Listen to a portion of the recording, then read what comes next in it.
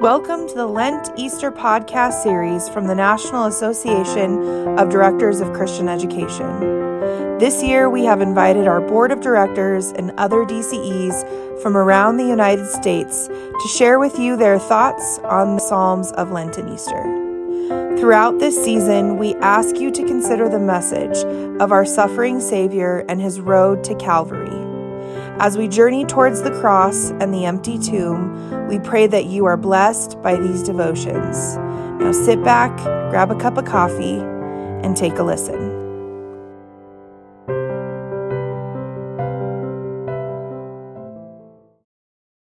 Hey everyone, this is Charessa, Koontz, the Director of Family Life Ministries at Bethany Lutheran Church in Austin, Texas, doing today's podcast on the Psalms in Lent. And I love this series for many reasons, because in lots of different ways, the Psalms are a perfect place for us to go and to really look at things that we want to cry out to God in this season of Lent.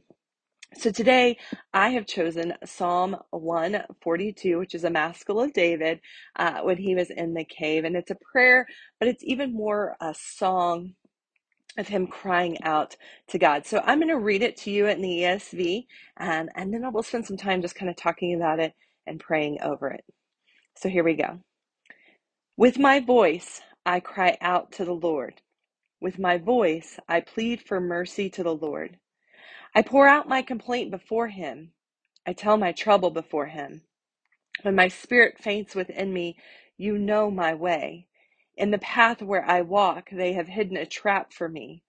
Look to the right and see, there is none who takes notice of me.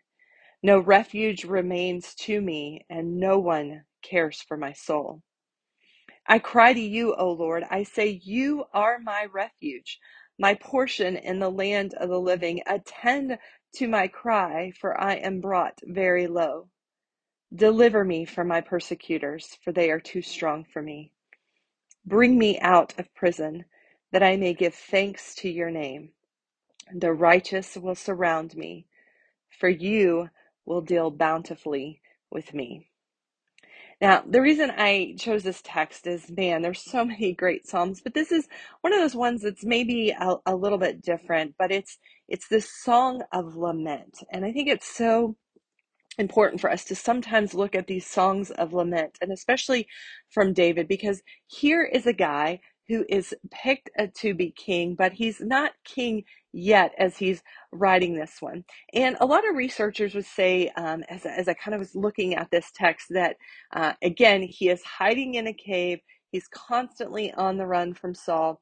And in the midst of that, and as we look through scripture, we see some horrible events that happen throughout that time. We see Saul and these guys chasing him down and killing anybody who is not giving information or maybe is withholding information. And so for David, as he is crying out in this prayer and in this song, he's really laying it all on the line to God. But in that prayer and song of lament, one of the things that I loved, again, in my research, and Christina Fox does a beautiful job, and I'm just going to glean a lot from her in this learning to lament, is that in this, the Psalms of Lament are great because in that time, he really gives us a good structure for not only those lamenting moments and the ways that we cry out to God and we pray. And I just think that there's so many things that we can glean from it, because one of the things that's so clear that we hear about David throughout scripture is that relationship that he has with God.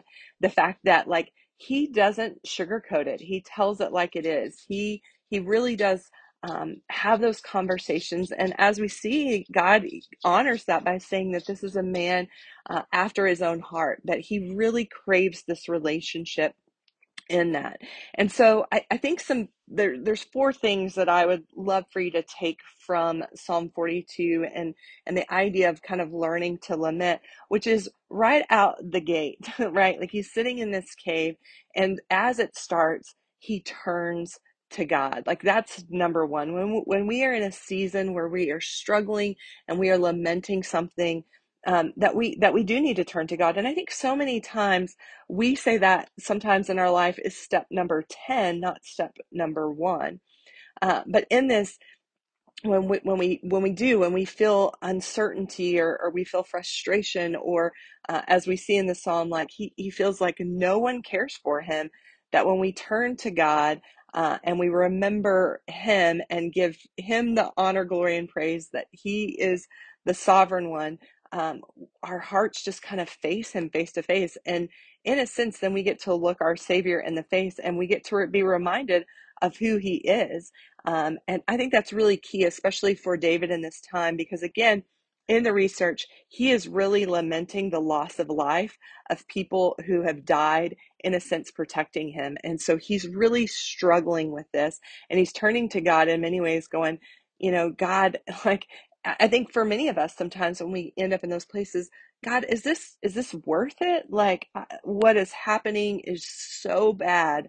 And so he's really crying out to God, which is, I think, the number 2, like the importance of really crying out and naming those things that are going on in our lives, and especially the crying out and saying, God, you are the one that can provide help, you can provide rescue, you can provide answers, you can provide solace and comfort and peace.